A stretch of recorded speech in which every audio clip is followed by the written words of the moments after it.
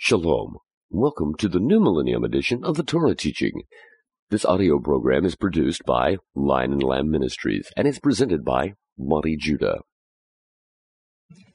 The book of Leviticus will spend several of its opening chapters talking about one particular subject. And the subject is sacrifices, animal sacrifices. How the priests are to present before the Lord sacrifices on an altar, burnt offerings, free will votive offerings, guilt offerings, all kinds of offerings of the flock, of the cattle, of that which is of the domesticated, so that the man might come forth and do business with God at the table of God, His altar. And the fact of the matter is, brethren, before we can go into this book, we're going to have to deal with an issue that is laying upon us, if you will, like a wet canvas that is just pressing down and has been for some time. And that is the issue that in our day we have many more of our brethren who would say, sacrifices are no more. And certainly from the standpoint of, in Jerusalem, is there an operating temple? Is the priesthood in place? Is the altar operating? The answer is clearly, physically, no, they're not there. Yes, you're right. Physically, sacrifices are no more. But really, when they say that statement, what they're really making is a theological statement, a statement of principle, saying there is no more value to sacrifices. What God did here with Israel in this time was for that time, but it is of no more applicable principle or value to us, particularly us of the New Covenant. Sacrifices are no more, they would teach and say. One of the most controversial things that is getting ready to happen in this world is the day that Israel in Jerusalem on the Temple Mount will erect another altar. And it will happen, brethren, because the prophecy says so. And it will be a controversy of unbelievable proportions theologically for all of those who call themselves of faith. Now, the real issue is we need to know and understand what does the Torah teach about this and what was its purpose and why did God establish this system. And more importantly, understand it to such an extent that we properly understand its purpose and can understand what value still remains.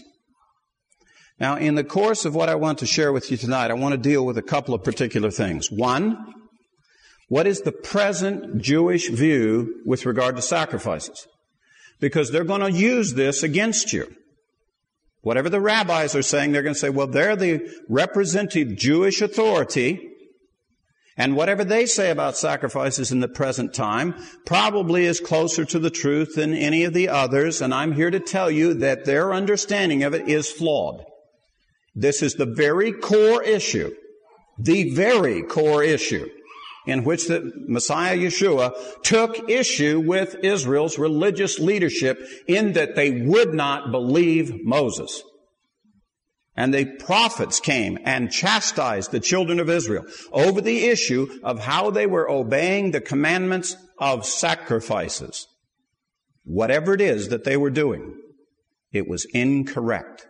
It was not as Moses had instructed. And if we go forward with that error, it will work its ill effect even upon us. So I want to address that. Number two, I want to make sure that this congregation understands the clear and specific difference of when Moses specifically speaks of that which we call a statute and that which is called an ordinance of God. Now, it all gets lumped under the subject of the law of God, the Torah, but there is a difference and there is a distinction between it. And you must understand that distinction because sacrifices are under the guise of statutes, not ordinances. And some of the confusion over the commandments of sacrifices stems from this confusion between statutes and ordinances. Secondly, it's really the fundamental question that is trying to be asked here. Why do we obey God? If you can understand what Moses is really teaching about sacrifices, you will understand in your own heart, you will be able to answer that question. Why do I obey God? Not must I obey God, but why do I? Why do I obey? And then to understand God's purpose, not so much in sacrifices, but yes, that's included, but to understand what is God trying to teach us when He gives us a statute, as opposed to a commandment, as opposed to an ordinance. What is it that God is trying to do with us? And then you will understand why is that the greatest commandment of them all, and why is the second one like unto the first. The bottom line is that at the conclusion of this presentation, I hope that you will understand there is a basis for the statement to say sacrifices are definitely still with us. That the truth and the commandment that was given in the day it was given is still just as true and as valid as it is this day. Now, I mentioned to you as we began that the issue of sacrifices are no more, that while I concede that physically they're not with us, I believe that the understanding, why did God purpose sacrifices to be, is not understood. The real reason of what He was doing and why He specified the way He did has not been well understood. I even admit my own Jewish brethren of ancestry were not sure of it. But one of the things that we should take note of, the reason that we are in the quandary we are today, particularly with our New Covenant brethren, the reason we have men say, the Old Covenant has passed away. The New Covenant is a replacement for it. The reason we have the disputing over it, and its number one evidence to support that argument, is the issue of sacrifices. If you concede to the fact that the commandment of sacrifices has in fact gone away, it is no more, then quite honestly, brethren, you might as well take the entire sacrificial system and everything associated with it, and it too goes away, including the temple, including the priests, including the Holy of Holies, the two tablets, the entire Old Covenant, including the nation of Israel and how it was formed. And if you take that away, then there is no God of Israel. And if you take that away, there is no God of creation. If you say sacrifices are no more, and God, the God of creation, the God of Israel, who made the tabernacle, established the priesthood to do this sacrificial system, then it all goes. Now, we're not prepared to accept that. I can tell in your heart, you're saying, no, Monty, that's not. But brethren, think about it. Isn't that what we've seen happen? Isn't that the teaching? Even to this day, even Christians dispute the story of creation. If you're a Christian and you dispute the story of creation, you are saying that that God who claims to have created, He's a liar. How did you get that far? Well, you backed off of His statutes for sacrifices. You got rid of the priesthood. You got rid of the entire temple system. You got rid of the covenant. You got rid of the nation that was charged with the responsibility to do it and be a light to the nations. You got rid of that God. You got rid of Him all the way. And no wonder we're confused about, well, I don't know if God really created the place or not. Now, we don't really go around specifying and saying, it's a test of fellowship whether or not you fully understand creation and agree that God created. And we don't necessarily go around making a test of fellowship that you have to believe that sacrifices are still valid today. These are items that, quite honestly, all of us, our generation, and our many previous generations are struggling with. We are in desperate need of teaching.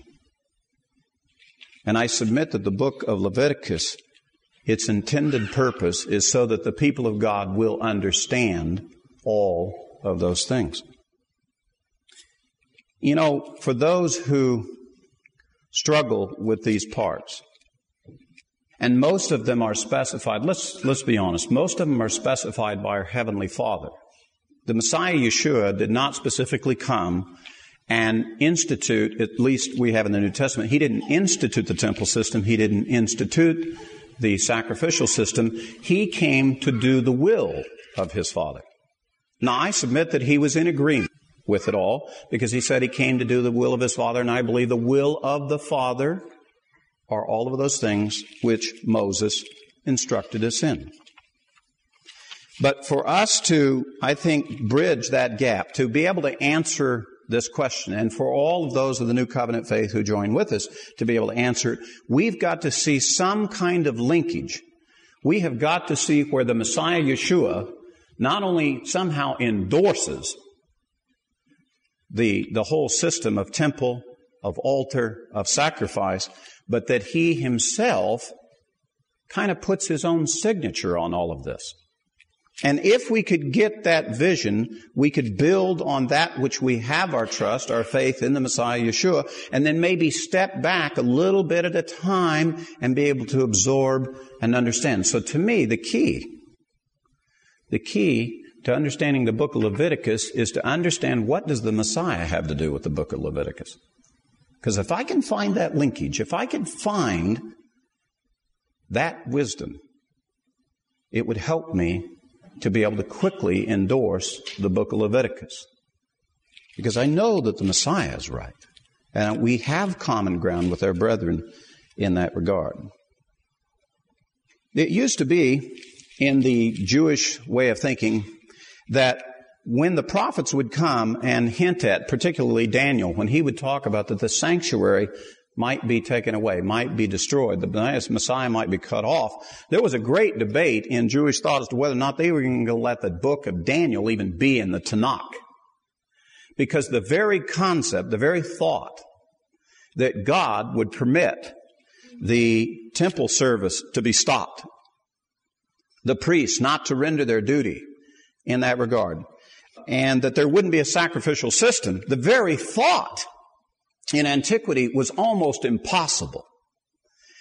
They would defiantly stood in the face of their enemies, and they said, we can reprove you any way we wish, because God will never permit you to ever come to the nation of Israel and ever stop this temple service. This is the temple of God. And lo and behold, did they find out something very interesting when the Babylonians came. Because the Babylonians took that temple down, to their chagrin. And you'd think we would have learned the lesson the first time, but rather the remnant of Judah returned back to the land, rebuilt the temple, and then in the days of the Romans still believed that God would never permit that temple and those services to be stopped. That the God of Israel would somehow miraculously, maybe send the Messiah even, would stop the enemy, and we will never suffer the loss of those things. And they put so much emphasis on those sacrifices and on that system, they wouldn't even listen to the prophets with regard to their behavior on this. With regard to, the prophets came and warned them and said, no, you don't understand. God does not desire sacrifice. He desires mercy. That is what He's really for. Don't you get it? And they didn't get it. They didn't get it. And as a result, they overestimated, and they were sorely embarrassed by what transpired. Today, modern rabbis, rabbinical Judaism, they don't make that same mistake. They've seen too much. Not only the destruction of Jerusalem in 70 AD and us being scattered throughout the nations, but pogroms after pogroms, The Holocaust.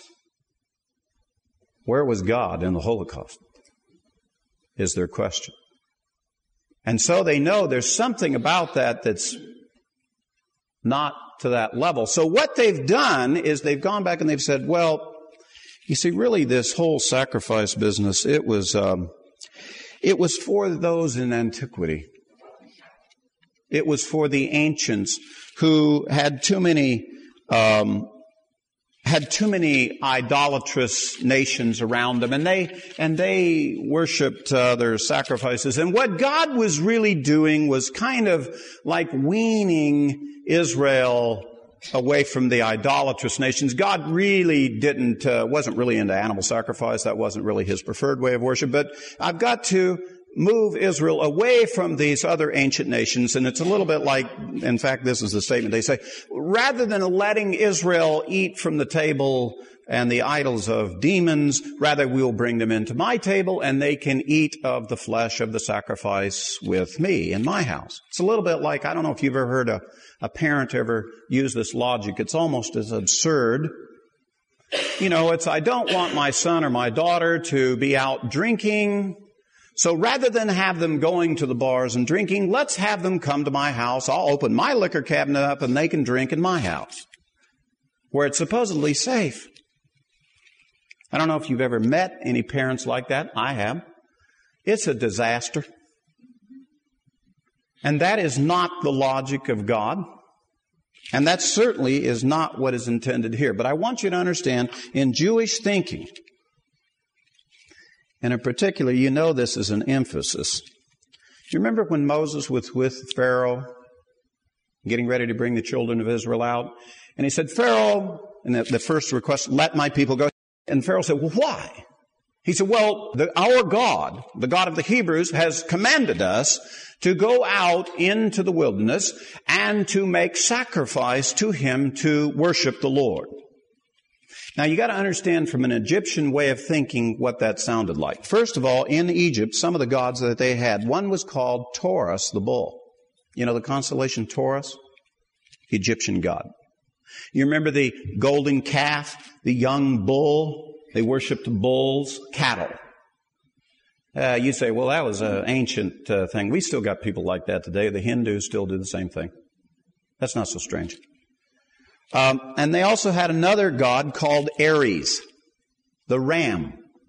These are constellations. A lot of the constellations are named after Egyptian gods. And so when they heard that these Jews wanted to go out and sacrifice, they knew exactly what that was. You want to take our symbol of our God, bulls, sheep, you want to go out and kill them. Now, I don't know what it takes for you to get the message just about how insubordinate that was on the part of Israel to suggest that to the Egyptians, but you do know, of course, that when Joseph first brought his brethren down, he specifically cautioned his brethren, don't tell them you're shepherds, because he had learned that they were into the worship of Aries, and they considered a shepherd to be an evil one. And they considered all those things opposite. And here's God, the real great shepherd, who owns a cattle on 1,000 hills. And He's decided, that's the way I do want to be worshipped. So you can imagine the shock to the Egyptians. Well, this basic understanding of origin, and because Israel began to do animal sacrifice right after this, the rabbis then teach that this is what was happening. Israel was being weaned away from. But you know, there's a little flaw in that whole logic. If that's God's real purpose for sacrifice, then why is it that God told Noah, right after the flood, when it's only Noah and his family that's left, why did He tell him to go sacrifice animals and worship Him? Who's the heathen that's left that need to be instructed? So that don't make a lot of sense, according to Torah. And furthermore, Israel is completely separate from Egypt now. Why would they need to? Besides that, if they followed the rules of Egypt, then they didn't even go around slaughtering and worshiping sheep and cattle and so forth. And why would God then specify to do that? And what's the logic of the rabbis on this one? Because there is none, as far as I can tell. But I want you to understand that because you know what? Christianity went with it. Modern Christianity liked that. And so the theologians and the church fathers said, well, that makes all kinds of sense to me. And let's go ahead and go one step further and say, when God shut off the sacrifices in 70 AD, God was also shutting off Israel. That's what they teach. They're saying that Yeshua was the final sacrifice. No more sacrifice. But just to go ahead and prove it, no more covenant, no more nation, no more God of Israel. So now the Gentiles, the church fathers, can go ahead and kind of make up their own system, their own set of priests, their own religious service. If we are going to be a people who's going to stay consistent with the Lord, stay consistent with the God of this book, then we have to stay consistent with the commands and the covenants that He's given. And somehow or another, these sacrifices, this Levitical system that is explained here, still has application, principle, and truth to us. Otherwise, how do you stop it? It's like a guy taking his finger trying to plug a hole, but the whole dam gave way. We're not talking about some leak that's a little hole or a crack. We're talking about that theologians and so forth have taken the whole covenant out, have taken all the instruction out. And to this day, it is still a hotly debated and contested issue. Is the instruction of Moses still applicable today? And if they're going to jump on one thing as their best argument to prove why it is gone away, it's this book and it's this subject of sacrifices. So if we're going to say that the Torah still is applicable, if we're going to say that the God who is of this Torah is still around and all His promises are true and all His word is true, then we better come up with a proper understanding of this instruction and be able to speak it as the truth. So, what does this book say? I'm going to hit on just a couple of things for you, just to introduce the book. It says that we are to keep the commandments of the Lord. More specifically in Leviticus 20 and verse 22, it says this, "You shall therefore keep all my statutes, all mine ordinances, and do them." Now, there's something at the front end of that. There's two things in the middle, and there's something at the back end. At the back end, do them. No disputing over that. Matter of fact, you won't find anybody to argue with as to what does that mean. We're all in agreement. We know what do them means. So let's back up and go to the front. What does keep them mean? Keep them says you be careful. You be diligent. You do not take this casually. You do not take this in a cavalier way. You find out what this is about. You pay attention to this so that you will do them. It's almost like a quality assurance check right up front. You better find out what every bit of this is about because I want you to do every bit of this. And then he divides it into two parts, my statutes and mine ordinances. Now you've heard me say it before. The Torah is not redundant. If it says something that you think it's just repeating, if you think statutes and ordinances are one and the same, you're going to make a big mistake about the Torah.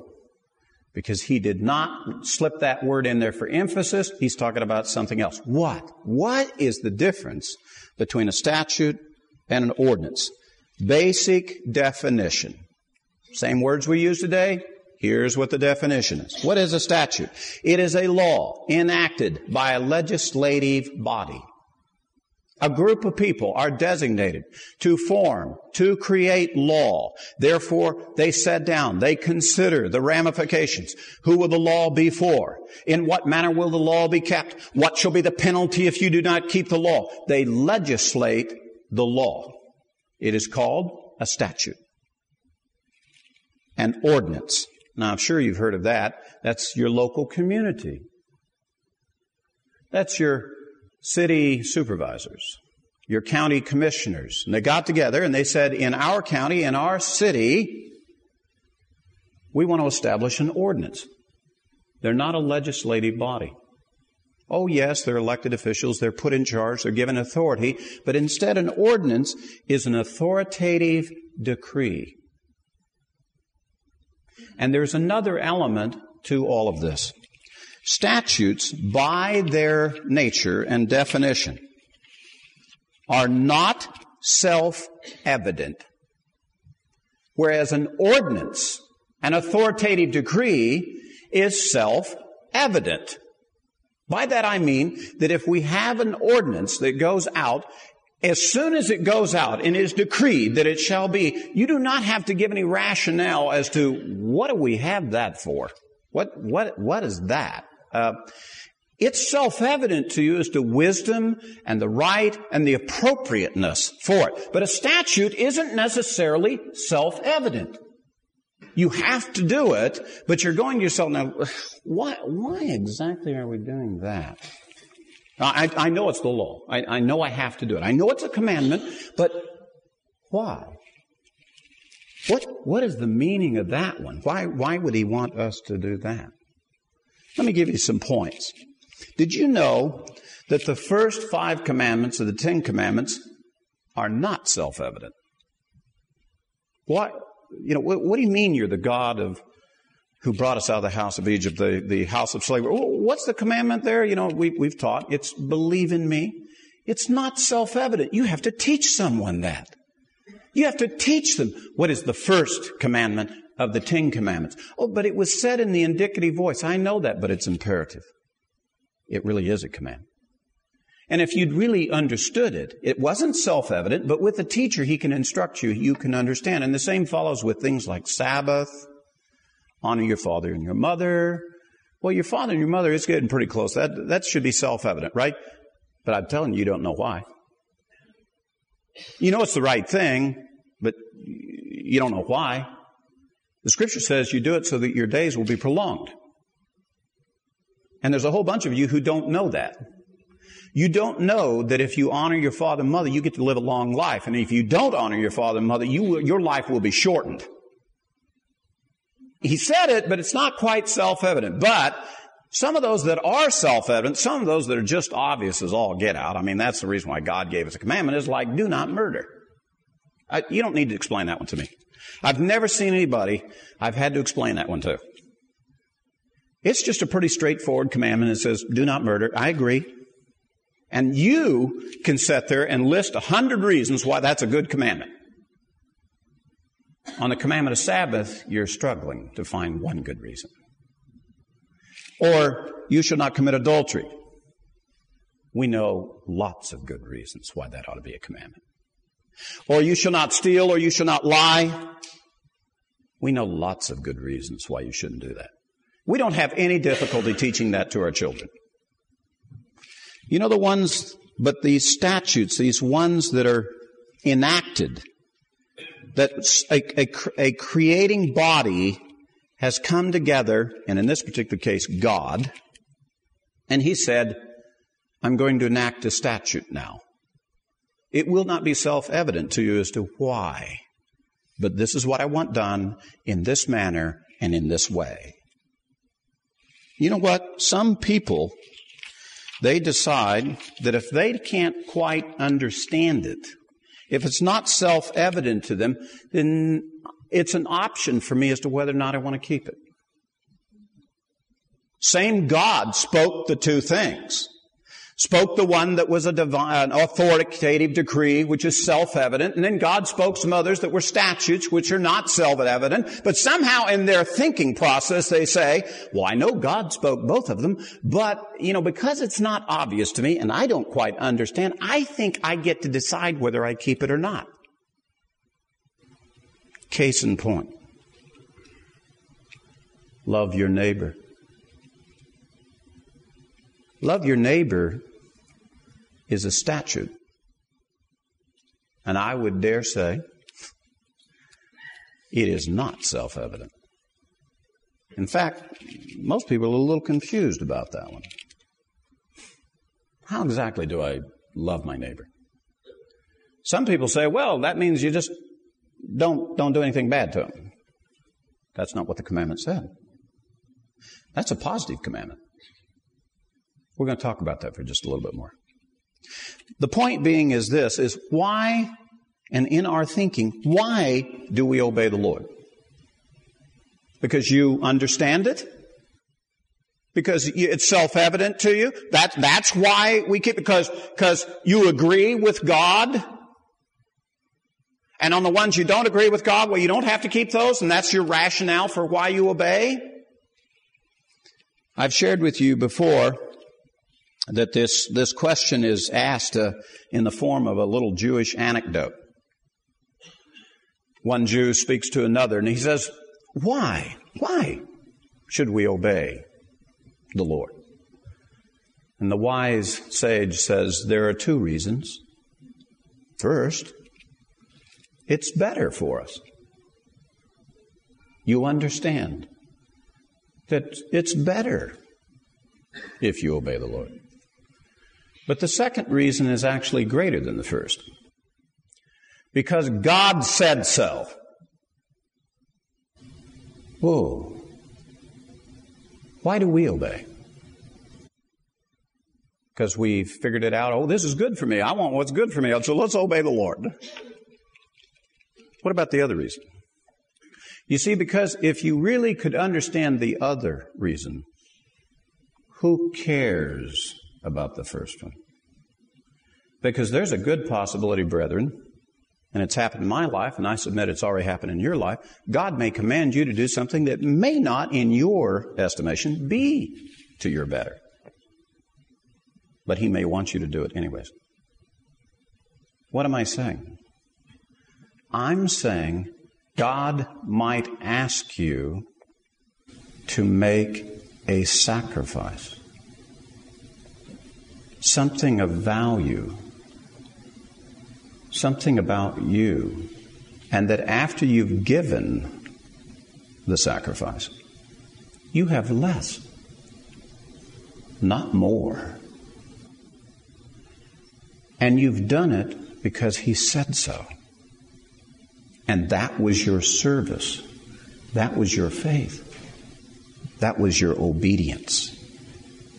So what did God ask Israel to do?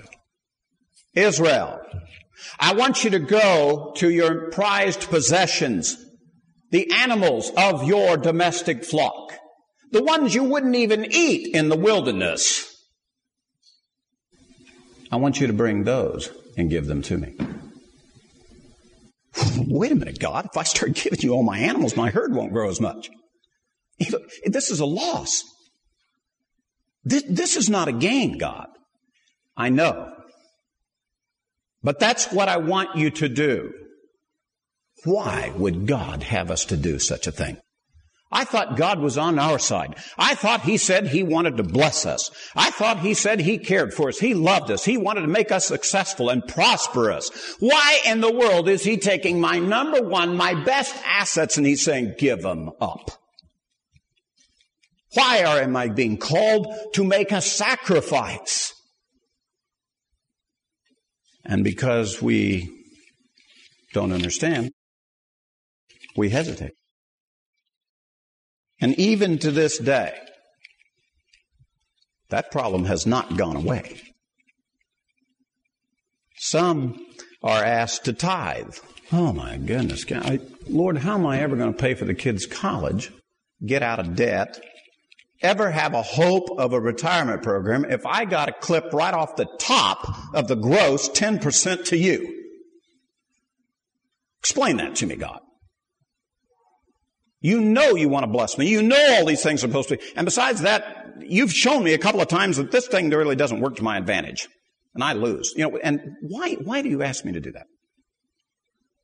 And as a result, because of all those fundamental things, because we can't understand that, because we can't come to terms with that simple instruction, because it's not self-evident to us, As a result, we do not hear the rest of the instruction that this book gives us. And what is the instruction this book gives us?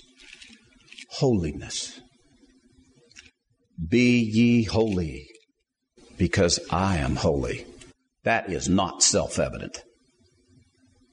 We don't understand the holiness of God, and yet He wants us to be it. How in the world are we to learn about holiness? It's not self-evident. Or other things in this book. As I mentioned to you before, Leviticus 19:18. Love your neighbor as yourself. I'm not even sure I know how to love myself, yet God wants me to love my neighbor. As good as that. Loving your neighbor, brethren, is, as I mentioned to you before, is a positive commandment. It is not a passive commandment.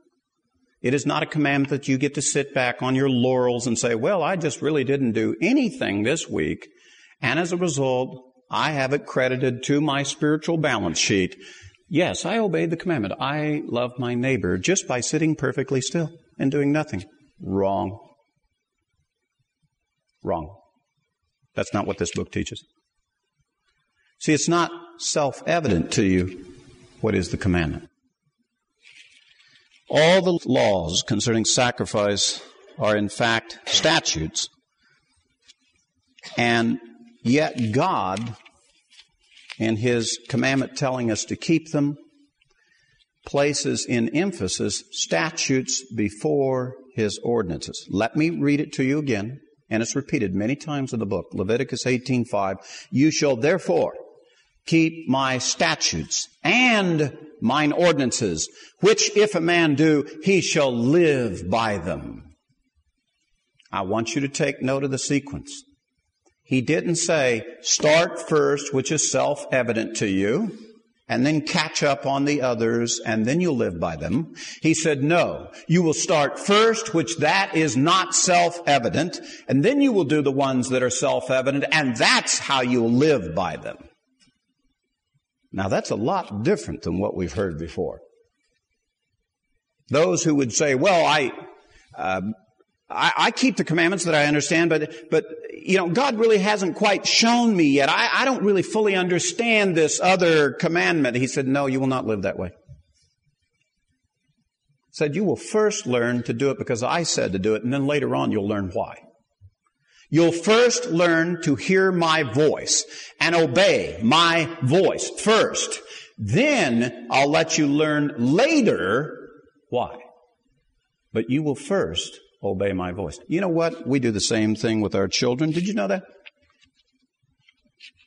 When our children rise up and we say to them and said, son, please do this thing over here. And he said, well, Dad, why? The conversation usually goes something like this. Well, son, because it would be better. And you, yeah, but I don't see that. What's so good about that? Okay, well, let me give you another reason. Because I said so. Now go do it. How many of you had that conversation with your children? Are you surprised that God would say the same thing to you?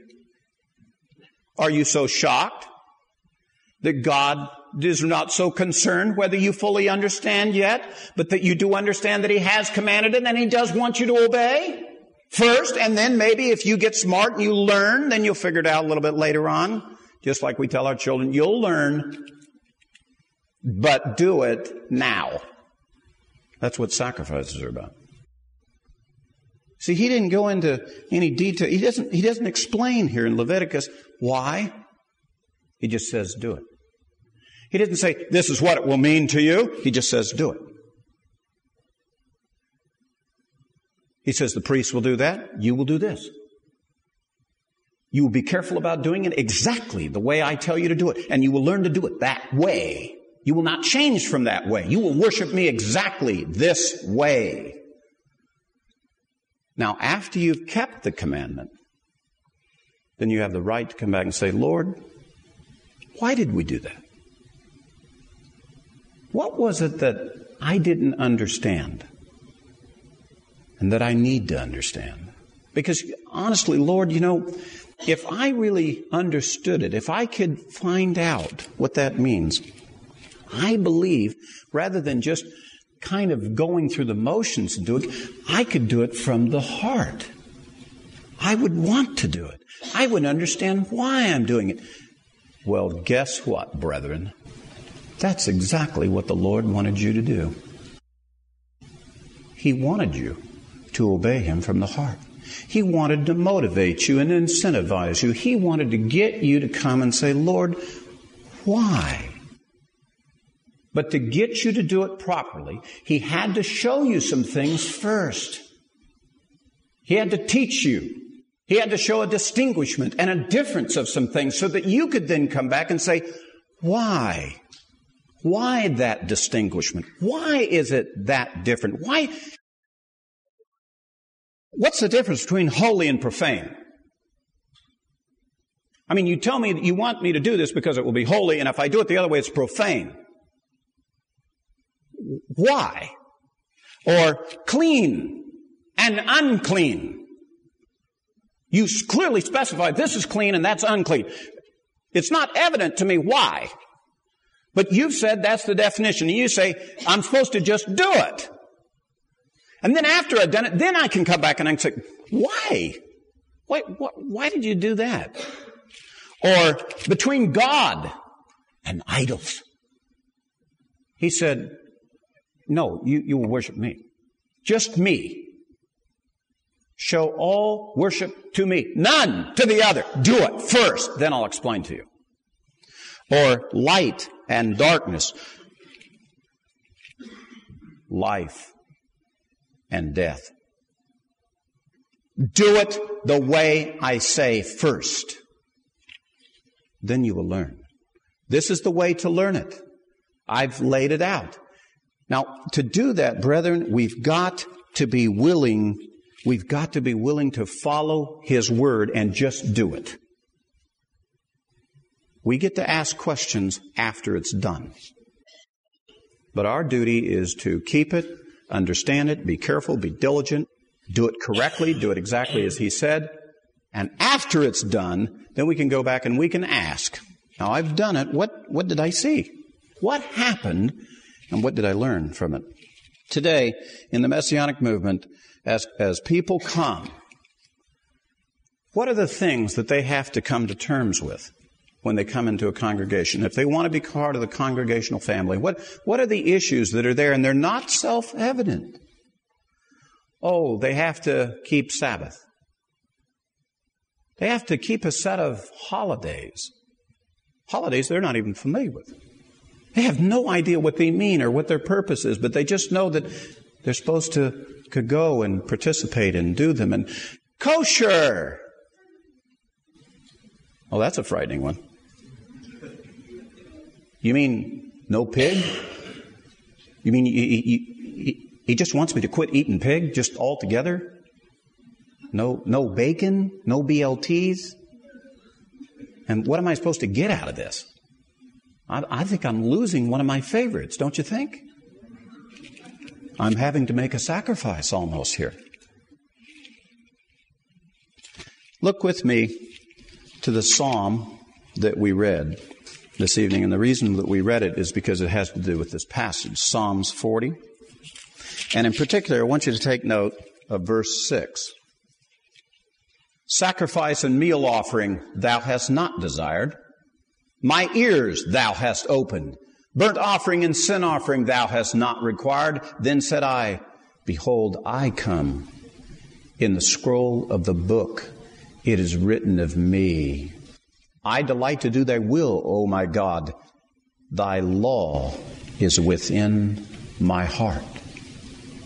Now, I said to you earlier, if we could get the connection between the Messiah and this issue about sacrifices, if somehow we could understand that sacrifices were to help us to see and to understand the Messiah, and we already know the Messiah to be true, we accept the Messiah, we endorse the Messiah, we're for the Messiah, then we would understand the reason for such commandments. Well, brethren, what is the Messiah called? the Lamb of God sacrifice. The greatest sacrifice there is. And what this passage is saying, and the Messiah quoted this passage, by the way. He quoted these verses in speaking of himself. He said, guys, sacrifices that you understand, bulls and goats and sheep, that's not what God was after. That's what he specified. He was after something else, something you didn't see. But until you do them, until you obey, you will not have your ears opened, and you will not hear these words. You can't receive it until you see the lamb slain, its blood put over the doorpost, until you see the altar, until you smell the sweet savor. You won't get it. You won't understand the work of the Messiah. The very thing that you want to understand most. Even the book of Hebrews says it. The blood of bulls and goats never took away sin. It was a symbol. But until you show that you will simply trust the Word of God, that you will simply obey the Word of God, until you show that you have the simplest of faith to just do what He said, I'm telling you, you will not trust the Messiah. If you're not willing to look at the Messiah and simply say, yes, Lord, I accept you,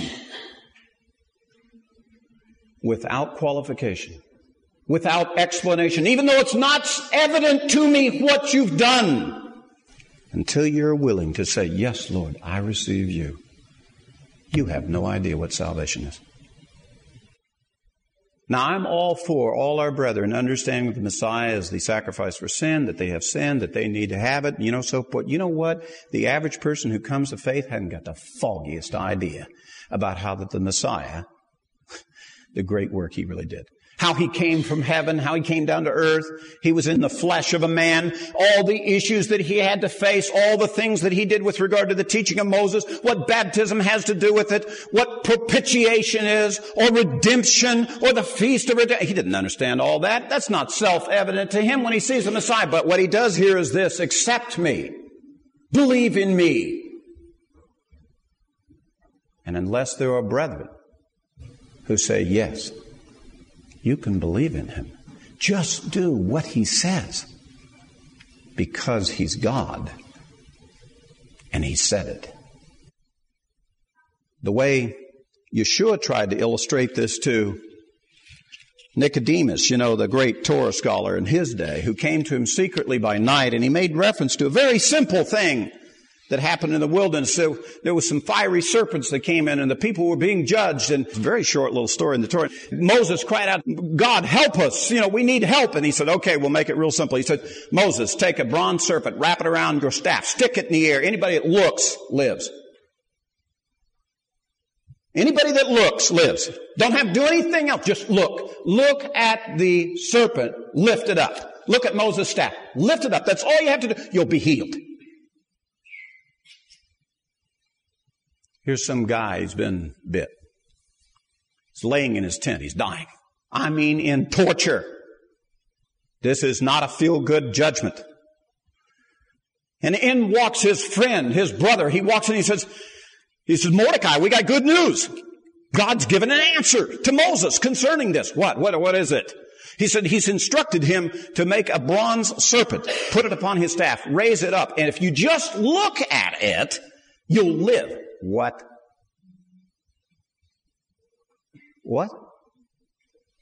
Bronze serpent. That don't make sense to me. I don't get it.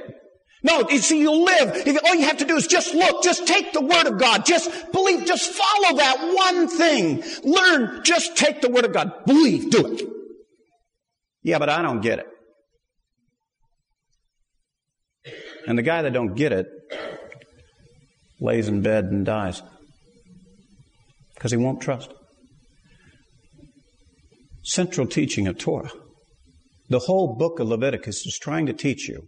You're supposed to obey the Lord even if it's not self-evident to you. It will be explained later. And it's over silly things that you don't think are of any value. Like clean and unclean foods. Sacrifices. Altars. Priests. Stuff that don't make any sense. What's that got to do with wisdom or knowledge or understanding? Well, that's ritual. That's archaic stuff. How can a bronze serpent lifted up in the air possibly heal me of this snake bite? Well, faith, God's word will heal you. Yeah, but I don't get it. I don't understand. That's the reason why we have no confidence in God. We won't take Him at His word. It's the reason why we don't see our tabernacle.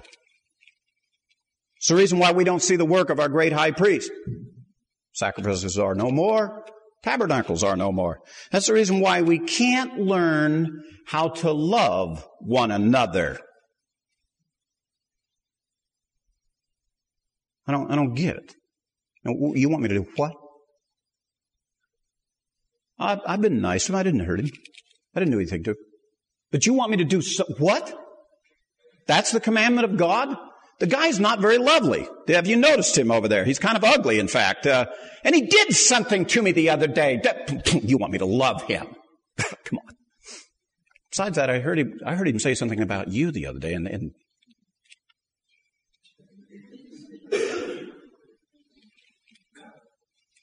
you know what the Scripture actually tells us? Turn with me to Hebrews 10. You've heard me share this verse before when we're talking about the value of the Torah from Hebrews 10:28. So let me point that verse out again just very quickly.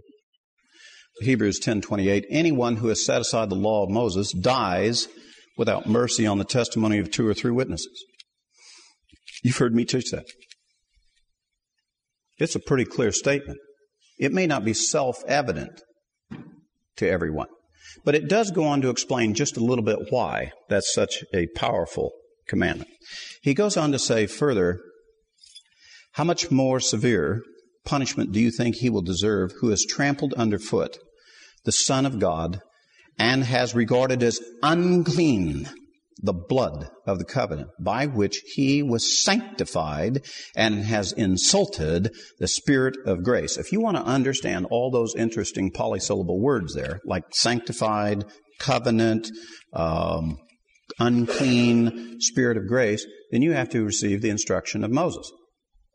Moses gives all the instruction about those things. Because here's what he basically says. He says, if you take the posture, let's move the law of Moses out. Let's move out all this instruction. Let's take the book of Leviticus, all that sacrifice, but let's just get it out of the way. It does not apply. Sacrifices are no more. Let's set it aside. You know what you do? You take the sacrifice of Yeshua, which has been specified by these commandments, and you say, it is of no value. And you take the blood that is sitting upon the altar, and you jerk the altar out from under it, and the blood falls right to the ground, and then you walk over and trample it on the foot with your foot. And it says, at that point, not only are you violating something that God specified, but you're insulting the very Spirit of grace. You claim that you have the right to do such a thing. Now, in this country, because we have laws which says freedom of speech, we're in a perplexing position, because if we really have freedom of speech, shouldn't we be allowed for any of the citizens, if they want to exercise their freedom of speech, to destroy and burn the flag? Now, something in the spirit of the average citizen says, no, that's not right. That's something wrong with that. This last week, the ceremony of our brother at his funeral was draped with a flag. And the flag was retired. The men came with great honor and respect and took this symbol and folded it properly. with honor and distinction, with white gloves, and handed it to the widow. And was expressing to her something wonderful and loving. Thank you from a nation for the life of your husband and his service to all of us. How would you feel if, having just seen that ceremony, you saw another guy just outside the church burn the flag? Now you understand how God feels when He has used His altar and His assistant to give you the final sacrifice, the sacrifice for willful sin and death, and you turn around and take the very symbol that sanctifies that blood, the very system that He has used to save you, and you've said, "Oh, that don't mean nothing." I guarantee you the Lord has been insulted. And that's what this verse is talking about. But let's back up just a little bit further and let me show you what the Hebrew writer was trying to tell you about what is the real value of this teaching. At verse 19 in Hebrews 10, he begins, "Since therefore, brethren, we have confidence to enter the holy place by the blood of Yeshua, by a new and living way, which He inaugurated for us through the veil, that is His flesh. And since we have a great priest over the house of God, let us draw near with a sincere heart in full assurance of faith, having our hearts sprinkled clean from evil conscience and our bodies washed with pure water." Every one of these things comes from the book of Leviticus. Every instruction of the book of Leviticus is telling you how to do this. And he says, "Let us hold fast the confession of our faith without wavering, for He who has promised is faithful." And then he says this, "And let us consider how to stimulate one another to love and good works, not forsaking our own assembling together, as the manner of some is, but encouraging one another, and all the more as you see the day drawing near." And this reference, "Let us consider how to stimulate one another to love and good deeds," is what Leviticus is trying to teach us about love your neighbor. It's an act of your will. It's not an emotional state of mind. It is a commandment. You don't understand it. It's not self-evident to you. But I want you to go. I want you to make an investment. I want you to make a sacrifice. I want you to pour your life into another person. I want you to go and actively love him. But how do we do that?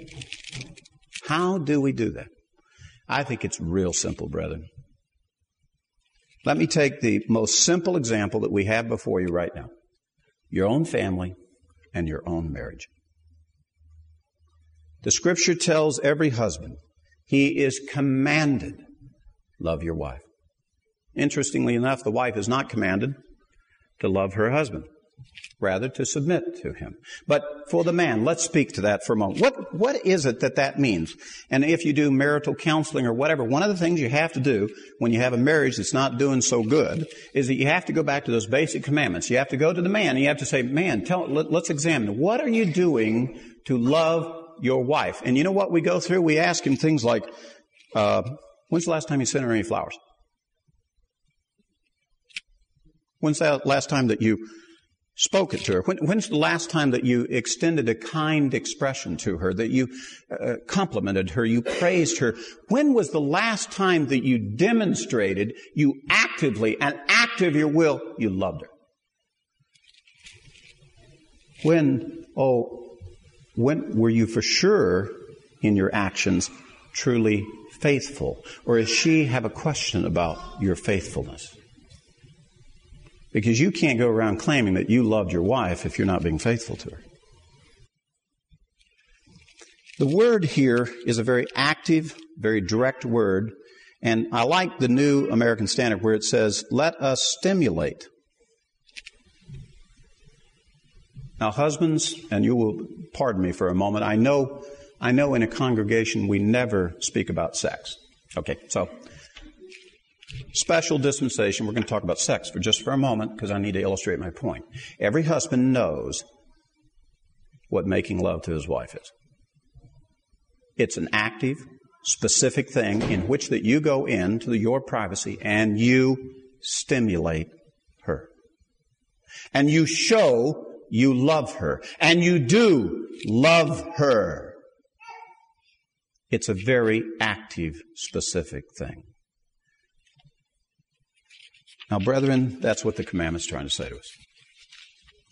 It's trying to say that these things which are not necessarily self-evident, just take my word, do it. You'll learn later why. You'll understand. By so doing it, by so giving flowers, she knows that it's not the flowers. She knows it's not the house. It's not the groceries in the cupboard. But if she didn't have those things, she wouldn't know. She knows that love is really you. It's knowing you. And if we would simply do what the Lord specifies, in the way He specifies, we would learn through this sacrifice, through this system, through this method, through this way that He has specified, the love of God. Did I not say to you that the Messiah is this final sacrifice? He is the Lamb of God sacrifice. Isn't it not by that sacrifice that we see the love of God? In that while we were yet sinners, yet He died for us, and so forth showed His love for us. Is that not right? Doesn't the Scripture say that? Isn't that what we're supposed to be learning? But we're not going to learn it unless we're willing to receive the basic instruction to simply do that which is not evident to us at first. The second commandment, like unto the first, unless we are willing to begin to actively show love to our neighbor, they're not going to believe it. The wife won't believe it. The neighbor won't believe it. Your brother won't believe it. You must do this thing. The interesting thing about the commandment of love your neighbor, it doesn't say love your neighbor if your neighbor loves you. It doesn't say love your neighbor if he's a lovely guy. It doesn't say love your neighbor if he's the right financial strata level to match you. It just says love your neighbor. It's a pretty direct command, doesn't set any qualifications, doesn't set any conditions, is not self-evident, but it is commanded of you to do it. I believe that God wants us to learn these important distinctions of our faith. And I believe the key to learning these most important distinctions, even these ones I've read to you from the book of Hebrews, to learn what is clean and unclean, pure, what is holy, so that you'll understand the work of the Messiah and what has been done for you, so that you'll understand the love of God, how special it is, so that you'll learn to love your brethren, to love God the way He specifies. It's you must accept what the Lord has said. Instead of this business of, I don't quite get that. It's not evident to me. I think that's the reason why He gives us this book of Leviticus, to teach to us. Because fact is, brethren, and I'm doing this very quickly because I'm running out of time, let me just rattle off the sacrifices that are specifically specified in the New Testament for you. In Romans 12:2, it says one of the sacrifices is you. You are to be a living sacrifice, holy and acceptable unto the Lord. A living sacrifice. You are to be one of those sacrifices. How do you present yourself to the altar? How do you get up on that altar? How can you do that unless you understand the teaching of Leviticus? The sacrifice of love, Ephesians 5:2, just like Yeshua. The drink offering of being poured out, so that you'll understand your service that you are to give by faith. Philippians 2:17. You're to be like the drink offering, the libation on the altar, poured out for others. Emptied of yourself. How about Philippians 4:18? That what you do shall be well-pleasing, so it will be an acceptable sacrifice. So that when you do go and you do a deed, so that it's well-pleasing. And finally, even as we did here this evening, the sacrifice of your lips of praise and thanksgiving. Hebrews 13:15. So that you'll know how to come before the Lord, before His altar, before His holy temple, before His very presence, and out of your mouth comes forth the sacrifice of praise. Leviticus has a lot to do with us. The teaching of sacrifices has everything to do with our service. Everything to do with the most important things we're trying to do. That is, love God and to love our neighbors. And I'm telling you right now that if you do not learn, you do not come to learn that you must obey the Lord, even if you don't understand, you'll learn later that it was very important. You must learn that first, or else you're going to limit your instruction in holiness, cleanliness, kosher, purity, and love. You will have limited yourself. And that is not what we're after. Amen? For more information about Lion and Lamb Ministries, call our office at 405-447-4429. Our address is Post Office Box 720-968, Norman, Oklahoma 73070. Our web address is www.lionlamb.net. Thank you.